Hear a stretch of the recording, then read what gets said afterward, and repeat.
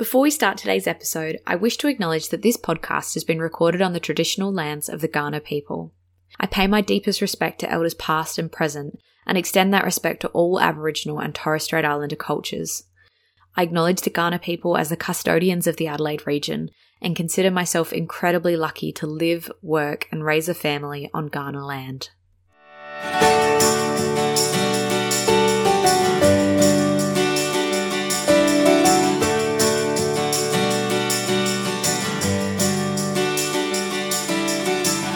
Hi everyone, and welcome to the Truth About Aging podcast. I'm your host, Kate Helmore. Each week we'll be unpacking your questions about the aged care sector, discussing how to age well, grow old, and make informed decisions. Let's get started. Hello, and welcome to episode 56 of the Truth About Aging podcast. Can you believe that we are halfway through December? Because I can't, and I am now very quickly getting to wrapping all my Christmas presents and ticking those final things off my list, because before I know it, it will be Christmas Day and then New Year's, and then here we are in 2023. I hope you're all having a nice, smooth, not too crazy start to the silly season. I know things can get pretty busy around this time of year. But I thought today's episode might be a helpful one as we start coming into the many family catch-ups or seeing our neighbours and street parties and all kinds of festive celebrations that might be ahead. For many of us, we do spend a significant part of this time of year with friends and family. And it's often a time that serves as a bit of a stark comparison to the previous year when we last saw everyone all together. And whilst I hope or probably think that most of us see our loved ones in between that time, not just at Christmas, it can be often quite a confronting time to see how things might have changed for them over the past 12 months. So I thought in today's episode, coming into all of these festivities, it might be really helpful to know what to look out for. Because as you sit around the Christmas table or are doing presents with your friends and family, you might notice some of your aging loved ones, and you might notice things that are a bit different to what they were last year. Now, part of this is going to be normal aging. None of us are getting younger, and things do change over time. But I thought we'd go through some of the key things to look out for and what might be triggers for starting a bit more of a conversation around, hey, I think it might be time to start looking at some aged care services. Or even, it might be time to look at some more aged care services. Now, firstly, I really want to highlight the last thing you want to be doing is sitting around the dinner table and starting to point out to your loved one all the things that you think have changed and why you're worried about them. That is not the point of this exercise at all. What we're looking for here is to really take a moment to pause, step back, and observe. It's really about watching, listening, and taking in the whole picture of where they're at and how that might be different to what it was previously. So, some of the things that you're going to be looking out for. Has their mobility changed in the last 12 months? Now, that might be that they used to drive to Christmas on their own, they'd get out of the car, they were quite sprightly getting in and out of chairs. It could be that last year they used a walking stick, but they could mobilize fairly well.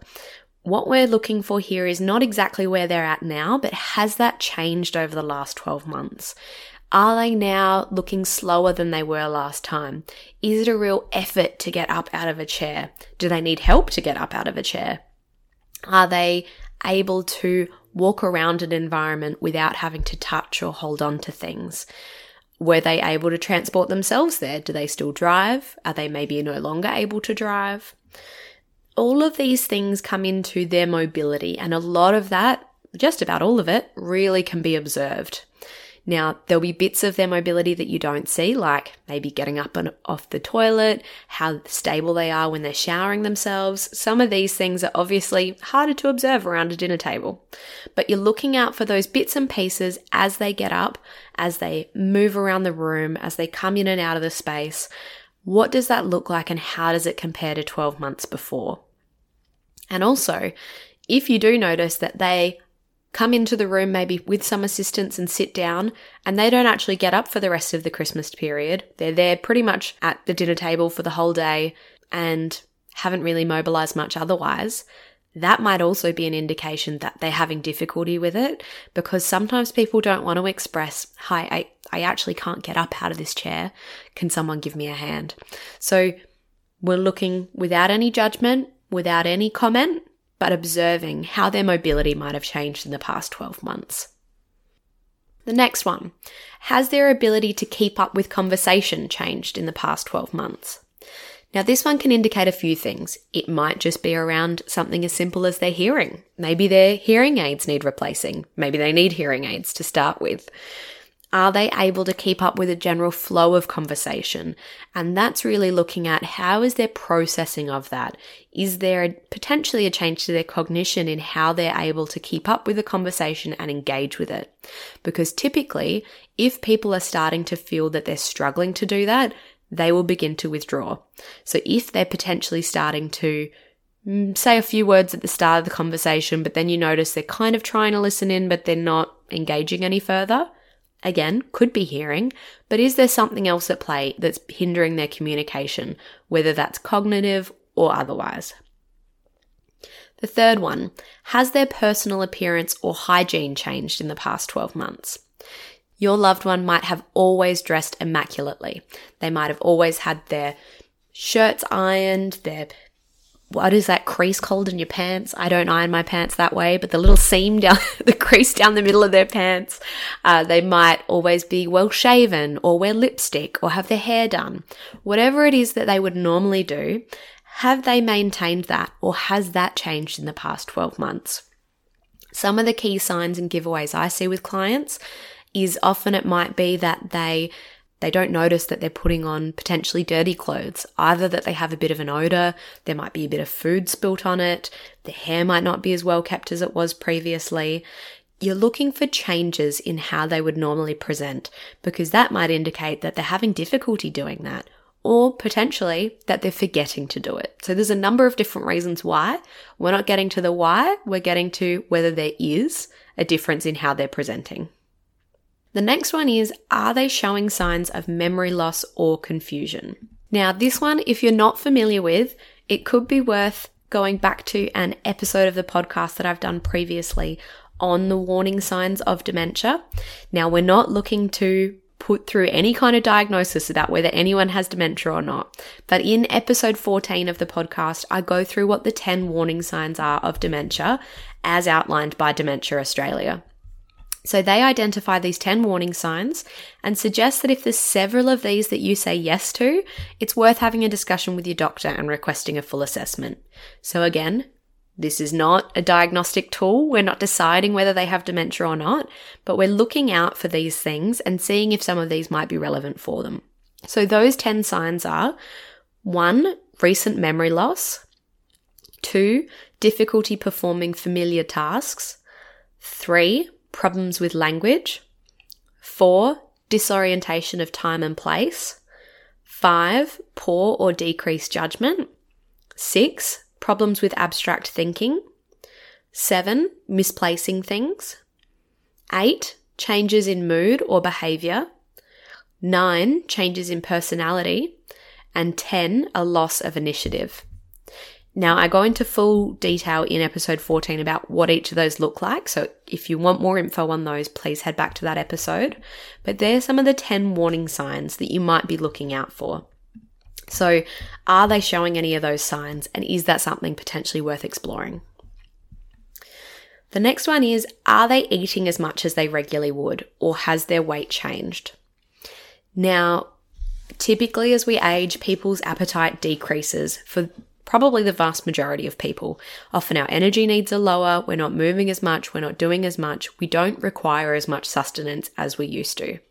However, if you know that mum or dad or whoever it is has always had kind of roughly this size portion of food, and now suddenly they're eating a couple of peas, a piece of chicken, and maybe a small serve of Christmas pudding, if that's not what they normally would have done, it might be a flag that there's something else going on there. And also what we're looking for, if their weight's changed, Are they having difficulty providing themselves with food? Are they maybe not able to prepare meals like they used to, or go to the shops and get the ingredients that they need to? As I touched on before, so often what we observe is indicative of maybe a lack of being able to do things. The majority of people will not put their hand up and say, "Hi, I'm really struggling to do this. I need some help." So really what we're looking out for are these small changes that might happen over time, and these little things that seem to be more challenging that might indicate that they're struggling more than they're saying. And the last one on this list is, are they still engaging socially as much as usual, or are they reclusive? Now with that, everybody's different in how much social interaction they want or need. Some of us are very extroverted, some are introverted. So this one, like the others, we're looking for a change in social interaction. If you know that grandma's never really liked talking much to people, so it's not a surprise that she sits in the corner and talks to one of the grandkids rather than everybody, that is fine. But if normally Grandpa's the life of the party and he's talking to everybody, but this year he's gone off into the other room and is just sitting down and reading a book, that might also be a sign that something's not quite right. And again, we're not getting to the bottom of what's right or wrong. We're looking for what might have changed and what might be indicative of them potentially needing a bit more help. Now, all of these questions, putting all of this information together, you've been sitting there, you've been observing, you're pulling in all this information. You might have a discussion with your other friends or family, maybe some siblings about what they've observed. There might be other things that other people have noticed or seen. Often in these situations, I like to think of it as a big jigsaw puzzle, and you are just pulling together little pieces of the puzzle. And by constantly observing and keeping an eye on these things, you can sometimes prevent a major crisis from happening because you're seeing these pieces of the puzzle before it becomes an issue. And you might have a bit that you've witnessed, someone else might have a bit that they've witnessed, and someone else might have a bit that they've seen. All of these little pieces of the puzzle help give us a picture for what's really going on for them at this point in time. Now, as I said, importantly, we're not using Christmas Day nor any other festive celebration to sit down and say to them, "Hey, I think this is what's wrong with you and this is why you need help." Not a great time, not a great place, and very, very unlikely that it's going to be received very well. It is far better to just simply observe at this point. We're just using this to gather the information, and then later we can make a little bit of a plan. You might start talking to maybe some siblings. You might be gathering a little bit more info, but we're not yet sitting down and having a full discussion with somebody about this, unless the opportunity arises. If they sit down and say, "Hey, I'm actually finding it really hard at home," don't miss that opportunity, because they don't often come up. Typically, people will fall into one of three categories. They'll be aware that they need some help, but they're not wanting to accept it. They might be unaware and definitely not wanting to accept help and just don't want a bar of what you're trying to talk about. And then very, very occasionally, we have little angel people who are very self-aware and very willing to accept help. And those people deserve probably an extra 2 serves of pudding because they don't come around very often. So what we're going to do with this information is we're going to use it to structure a discussion from there. And one of the episodes I will be doing in the new year is around how to have those discussions with people. I have touched on it in a previous episode. So if you want to go back and listen to that one, it does talk about how to talk to loved ones about accessing services where they might not be willing to. That's back in episode 12. That might help give you a bit of a starting point, but in the new year, I will also be covering how to have some of those tricky discussions as well. I know firsthand that it can be really hard getting a loved one to accept help, but what I've found come true time and time again is that with time, some really gentle persuasion, and when you're delivering your concern from a place of love, you can usually get somewhere. Now, if that's something that you feel completely overwhelmed with, if it's something that's just too far out of your comfort zone, or you feel like you need some independent advice or counsel, I am more than happy to be that person for you. You are welcome to get in touch with me. I'll pop all of my details in the episode link, but mainly is through to my website at www.navigateagedcare.com.au. There is help out there if you feel like you're struggling to have these conversations. I just think Christmas is such a beautiful time of year and there's so much fun and celebration, and I should say, for some, a really challenging time as we experience Christmas without a loved one for the first time. It's not all sunshine and rainbows, and I'm sure there'll be many of us that sit back at Christmas and reflect on who might be missing in our lives as well. So it's not to say that it's all joy. It's just to say that when we're around our family or maybe neighbors or other loved ones in our life, it can be worth keeping an extra eye on those that are aging and starting to observe what might be changing for them. Now, I'm hoping to have one more episode go live before the end of the year and before my self-mandated podcast break. So hopefully I'll be in your ears again before the end of the year. But if not, I really hope you have a beautiful, beautiful festive season, whatever that means and whatever that looks like for you. I hope you all get a little bit of time to recharge again, however that looks like for you, because I know my idea of recharging is very different to my partner's, and that I might be recharged by being surrounded by our hundreds of relatives. His might be sitting back, reading a book, and maybe unwinding a little bit that way.